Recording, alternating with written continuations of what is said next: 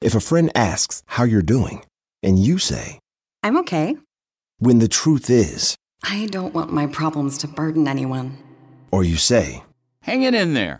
Because if I ask for help, they'll just think I'm weak. Then this is your sign to call, text, or chat 988 for free, confidential support. Anytime. You don't have to hide how you feel. The living room is where you make life's most beautiful memories. But your sofa shouldn't be the one remembering them. The new life-resistant, high-performance furniture collection from Ashley is designed to withstand all the spills, slip-ups, and muddy paws that come with the best parts of life. Ashley high-performance sofas and recliners are soft, on-trend, and easy to clean. Shop the high-performance furniture in-store or online at ashley.com. Ashley, for the love of home.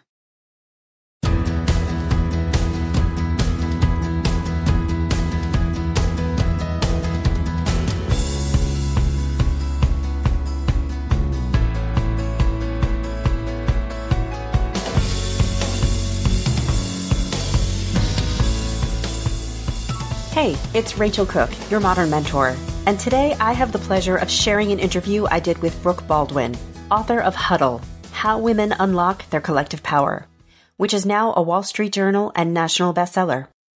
As a CNN anchor, Brooke Baldwin covered the 2017 presidential inauguration and the historic Women's March in D.C. The experience changed her perspective and led to the question, what happens when women huddle? She wanted to learn from women who were forming change movements or were supporting each other in the workplace or on the field. But most of all, she wanted to learn what happens when women harness each other's power by gathering together either in person or virtually to huddle. In this interview, Brooke shares amazing stories and actionable advice we can all take in finding our own huddles. I hope you enjoy. Brooke, welcome to the Modern Mentor Podcast. I am so honored to have you on as a guest, and I'm so excited to talk about your new book, Huddle, How Women Unlock Their Collective Power. Yes. Thank you for having me, Rachel. Oh, I'm so excited to have you here. So I'm going to go ahead and dive right in with you. I read it, and my initial reaction was you talk about this thing called the huddle, the idea of which I've never really thought about before. But now you've coined the term, you've put it in front of me, and now all I can do is look back on the entirety of my life and see all of these huddles with that a huddle have lens, carried me. Everything changes. Everything up until now has been a huddle, and now I have the word, and so Yes. It's like pink elephants. Now you've said it, and that's all I can see. But welcome to my world, my dear. Welcome to my world.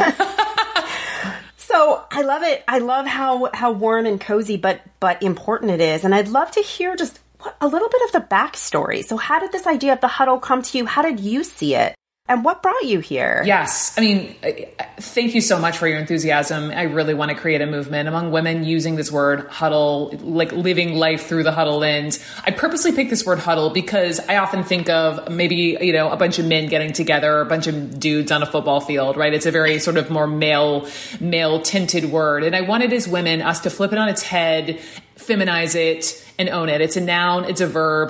The way I'm defining a huddle is like where women are energized by the mere fact of their coexistence. A huddle can be two women. It can be 2,000 women. It's where women thrive, where women succeed, where women get amazing shit done. But it can also be a place where women just hold space for one another, where we're quiet, where we bear witness for one another.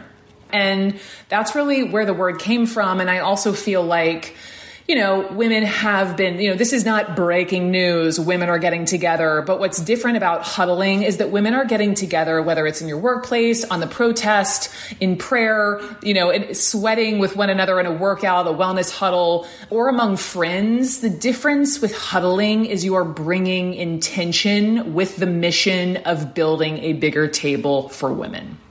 That is amazing. And I love the way that you sort of connected it to men on a football field, because you're right. They sort of have owned the huddle, and there is something so intention in that huddle on the field, right? They're strategizing, they've got each other's backs. And they've been doing this for years. They have been, and it's interesting. And I love the way that you talk about this idea of intention, because I think, I look back at myself, and there are a lot of moments in my life, personally, professionally, where I have been around women, we've supported each other, but in some of those instances, it hasn't been so much of that claiming of intention, but rather, how do we fit ourselves into this man's world? How do we fit? How do we shapeshift? How do we bring our voices to the right altitude as defined maybe by the more dominant people in the room? And what I hear you describing is it's not just about being together, but it's about that mindset and that sense of empowerment and support. And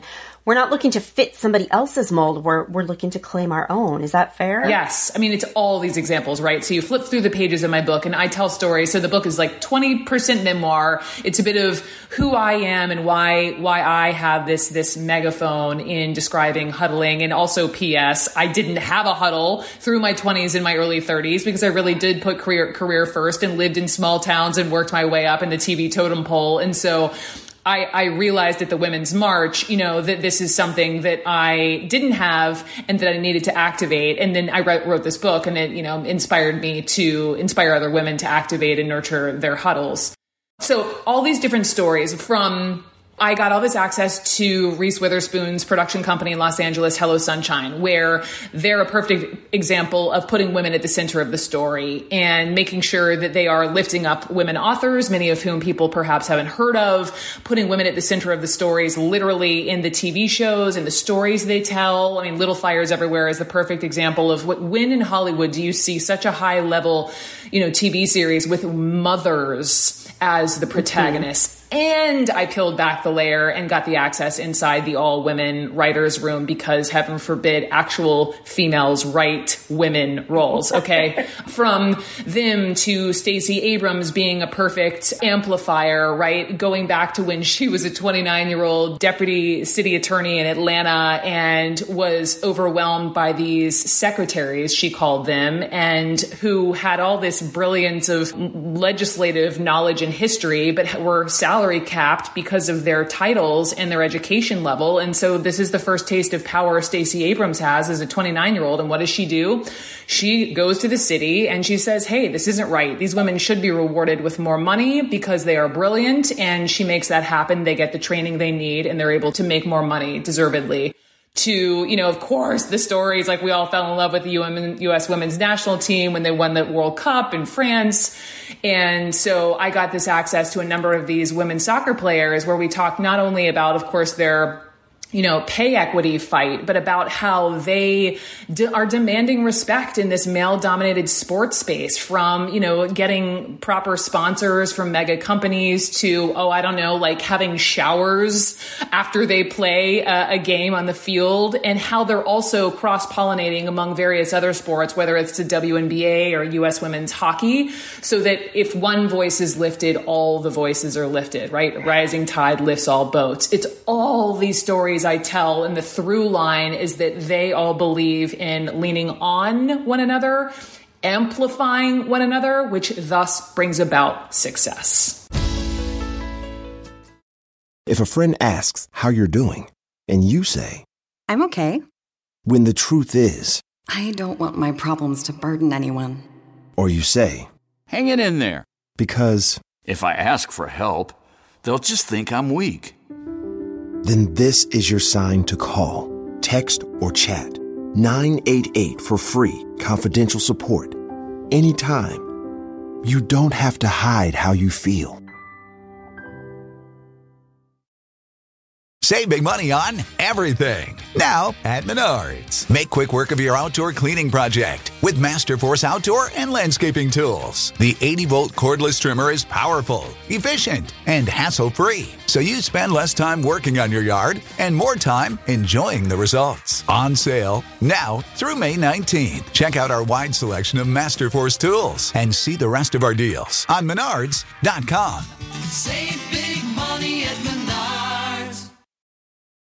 With the Wells Fargo Active Cash Credit Card, you can earn unlimited 2% cash rewards on purchases you want and purchases you need. That means you earn 2% cash rewards on what you want, like season tickets to watch your favorite team, and 2% cash rewards on what you need, like paying for parking. That's the beauty of the Active Cash Credit Card. It's ready when you are, with unlimited 2% cash rewards. The Wells Fargo Active Cash Credit Card. That's real life ready. Terms apply. Learn more at wellsfargo.com/activecash.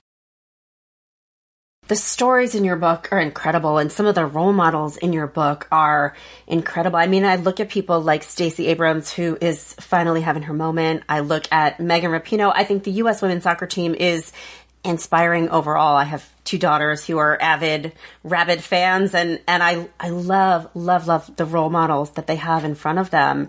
But I think it's interesting, just thinking about Stacey Abrams and Megan Rapinoe just as examples. I mean, they are these incredibly strong women, but at the same time, what they're doing is social justice, right? It's for all. It's humanitarian. I mean, Stacey Abrams and Megan Rapinoe in particular, I think, are just sort of warriors for everybody. They are women and they support women, but it's not at the exclusion of, right? It's standing shoulder to shoulder with. And of course, what Stacey was able to do with Georgia, my home state, flipping it blue for the first time since 1992, right? That made the headlines. But huddles don't always make the headlines. And so the stories that people don't know behind the big story is what I was aiming to tell in this book, right? So the fact that Stacey Abrams did this is ginormous, right?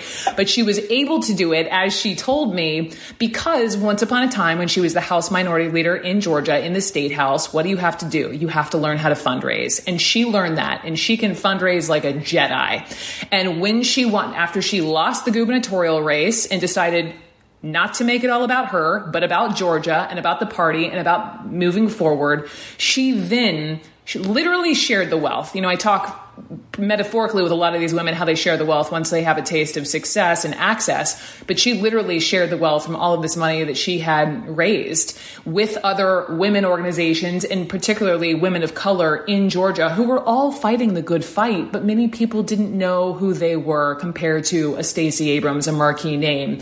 And so they all huddled, sharing the money, and were able to pull that off. And Megan Rapinoe, I mean, when you think of Megan Rapinoe, like, I know people are listening to this, but imagine, my arms are wide, right? She's on that field in France, and it's that famous photo of her. She is literally taking up space. She is demanding respect. You think back to the cup and about all that back and forth between the White House and her, and when I sat down to talk to her, I know your daughters will enjoy this. When I sat down to talk to her in a very unfancy Midtown Manhattan hotel one morning over breakfast, she had just won this giant award from Sports Illustrated. Like, the first time a woman had won it, I think that it had only happened like 3 times.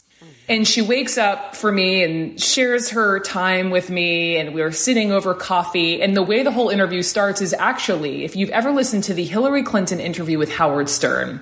So she's lost the presidential race, and she sits down with Howard for a long time, and she just shows up as herself. And Megan Rapinoe, who's someone who does that with every fiber of her being, cannot understand. Like, she sits down with me at like 8 a.m, pissed. And she's pissed because she was like, Brooke, why didn't Hillary Clinton show up as this version of herself for all of those months on the campaign trail? Like, Megan cannot understand. And that is just who she is, and that is what she's fighting for, not just on the field, but also kneeling for Colin Kaepernick and approaching all of this from an intersectional lens. That's Megan Rapinoe. Yeah, it's incredible. And I think, we're talking about Megan Rapinoe, we're talking about Stacey Abrams. These are these huge names, whether Megan Rapinoe has a talent that many of us would never have the ability to build.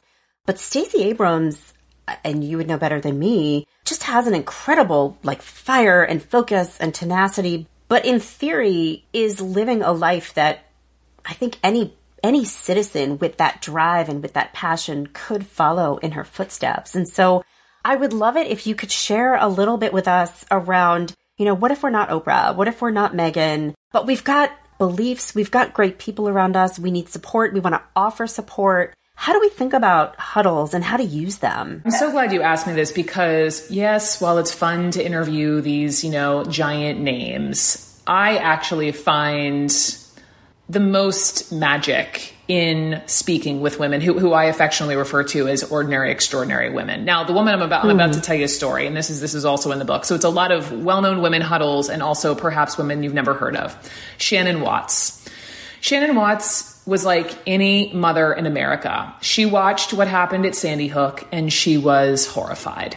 And she took to her Facebook page, like any of us have access to, and had a whopping 75 followers. And she voiced her rage.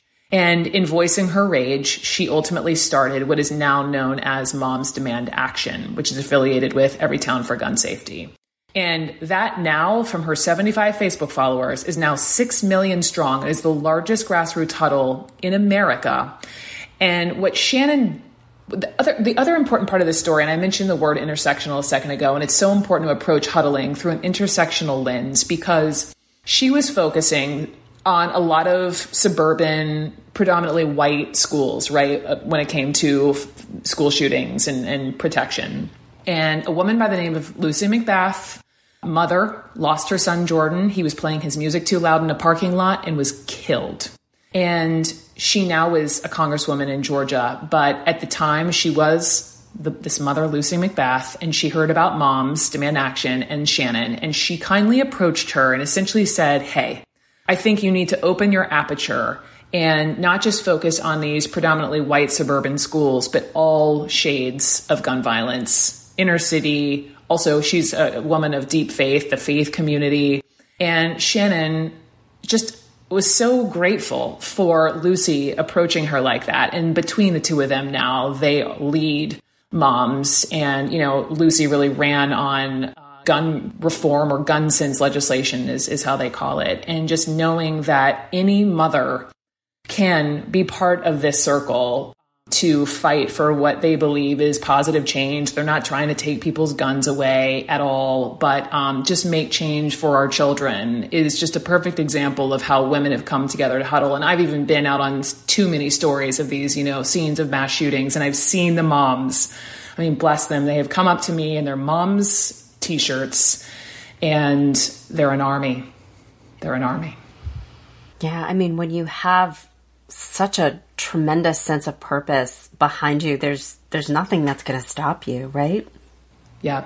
But linking arms, it's like the process of linking arms with other women. You don't have to go it alone. Like that's the whole thing with the huddle. Find women with shared interests. We are, you know, in an age of social media and internet, right, where we want to bemoan it. I know I do some days, but at the same time, at our fingertips, we can be connected to women who we don't know, right, but who have those shared passions and points of view, and we can physically link arms with them. And in linking arms with them, it's just, there is power in the collective.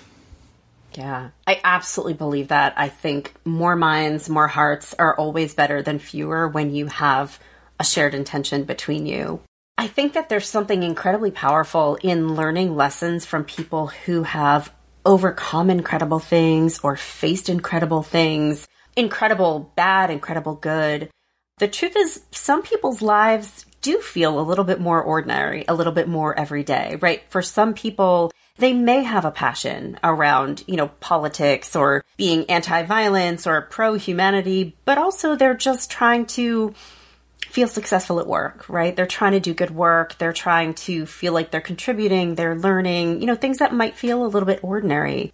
I don't want to say the ordinary because I think we're all extraordinary in our own ways, but how in the ordinary course of our working lives can we take lessons from these amazing women in these amazing huddles and kind of use them in a daily practice? Yes. Listen, I talk to new moms. I talk to military spouses. I talk to women you've never heard of leading, you know, the climate fight. This applies to all of us. And when you read the whole book, I'm hoping that you are mighty inspired and you end the book thinking, okay, how do I then nurture, find, activate my own huddle?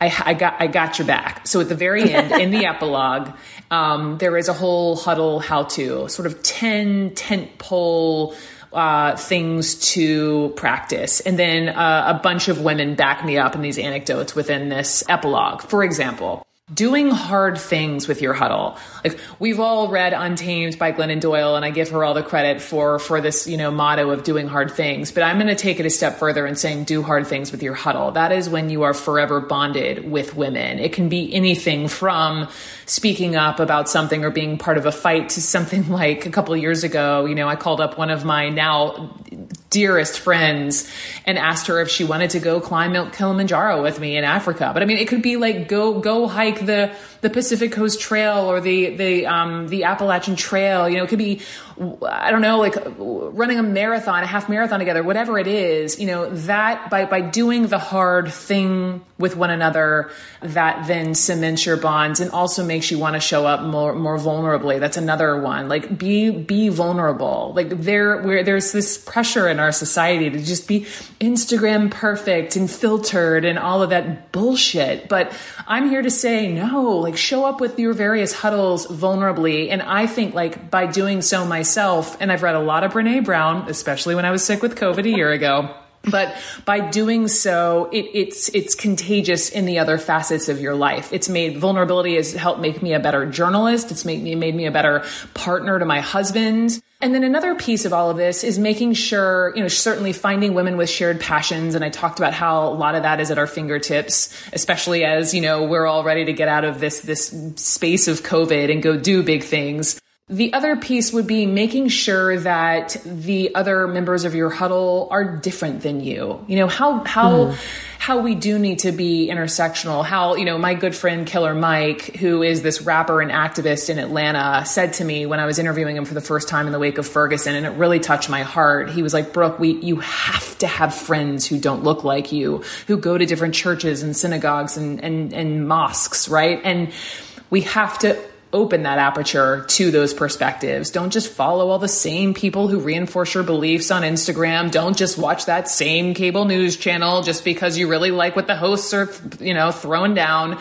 And that applies to your huddle, to strengthening your perspective on the world by having other members who don't look like you. Those are 3 of the 10 just off the top of my head. Those are great. And those are so accessible for any of us. Some of that is what I am constantly calling myself out on. I definitely need to diversify the voices and the perspectives that I let in. It's a constant conversation with myself too. Like I think that's totally normal. It's totally normal. Well, thank you for that.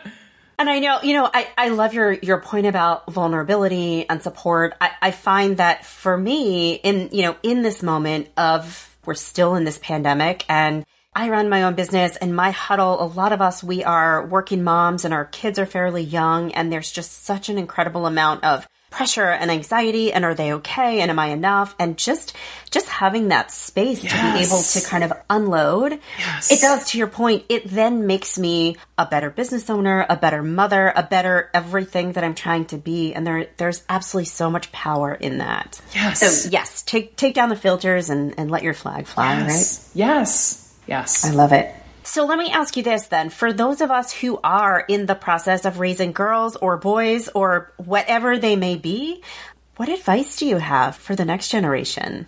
I wrote an entire chapter entirely dedicated to girls. It's about boy-free zones, and we love our boys, and I have a brother and a dad and a husband, and we need men to support the huddle, right? Let me just say that first and foremost. But what I love about our society now, 2021, is that little girls are getting all of these opportunities that I didn't get growing up in the 80s with my tap shoes and sequins and gymnastics leotards. That these girls are getting now, you know, everything from, I talked to Carly Kloss, the you know, supermodel who started this whole, you know, Coding with Klossy summer camp where these young girls come in and they're all in this safe, all-female environment doing this, to talk about doing hard things together, like doing this really hard thing where you learn to code. And none of these girls came in knowing how to code, right? And some of them, as a result, are taking coding and starting coding clubs at their high schools. And it's changing, even if they never want to code in their life, like they're learning that it's okay and safe to fail. Rashma Sujani, who started Girls Who Code, amazing TED Talk, by the way, shout out to her. She talks in her TED Talk about how little boys are taught, like, go ahead and jump to that 5th rung of the monkey bars and fall and try again. It's okay to fail. Failing is encouraged. Little girls, though, there's a lot of pressure on little girls to be perfect, to stay in their lanes, right? I even just being from the South, hearing like mothers saying like, be a good girl, be a good girl. And even in my adulthood, I catch myself in a workplace, in a male dominated workplace where I'll sort of hear this refrain of be a good girl, don't color outside of the lines. And it's taken years and practice and workplace huddles and really finding my voice to start to shatter those narratives. But with regard to moms and daughters, like sign your girls up for all the things, not just, soccer, but like space camp or coding or, learn how to make movies, all these things that are now, girls on the run. Girls Who Rock. Like there's so many organizations where even if they don't want to become a rock star or, an astronaut, they'll learn and they'll know it's safe to stand in the front of the room and raise their hand and get that confidence that is so, so crucial later in life. So amazing. It seems like a good moment to be a girl. I hope for my daughters. Oh, amazing. So this has been awesome, Brooke. I've so enjoyed this conversation. I want to ask you one final question, but really it has two parts. And it is this. Part one, is there anything I haven't asked you that you feel like you want people to take away about this book? And part two is, do you have a particular call to action that you want to leave this audience with? I feel like we've hit on a variety of things. I'm so glad you made the point about it's not just well-known women, but, extraordinary, ordinary women.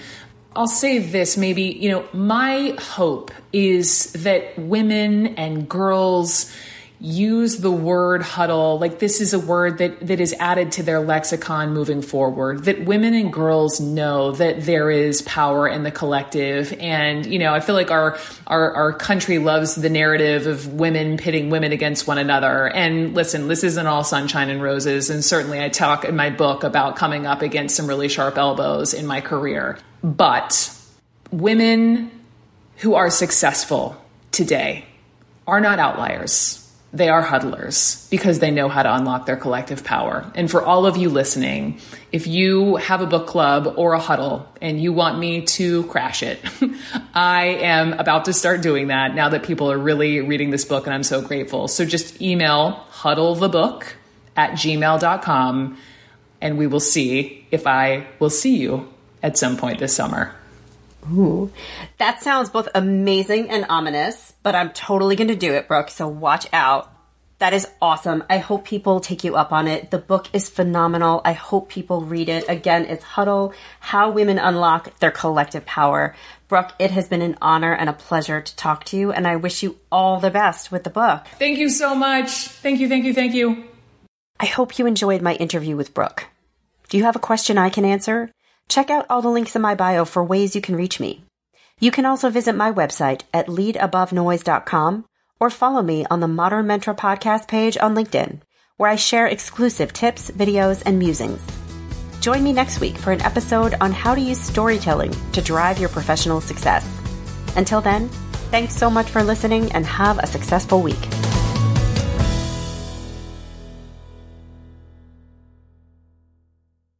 If a friend asks how you're doing, and you say, I'm okay. When the truth is, I don't want my problems to burden anyone. Or you say, hang it in there. Because if I ask for help, they'll just think I'm weak. Then this is your sign to call, text, or chat 988 for free, confidential support. Anytime. You don't have to hide how you feel.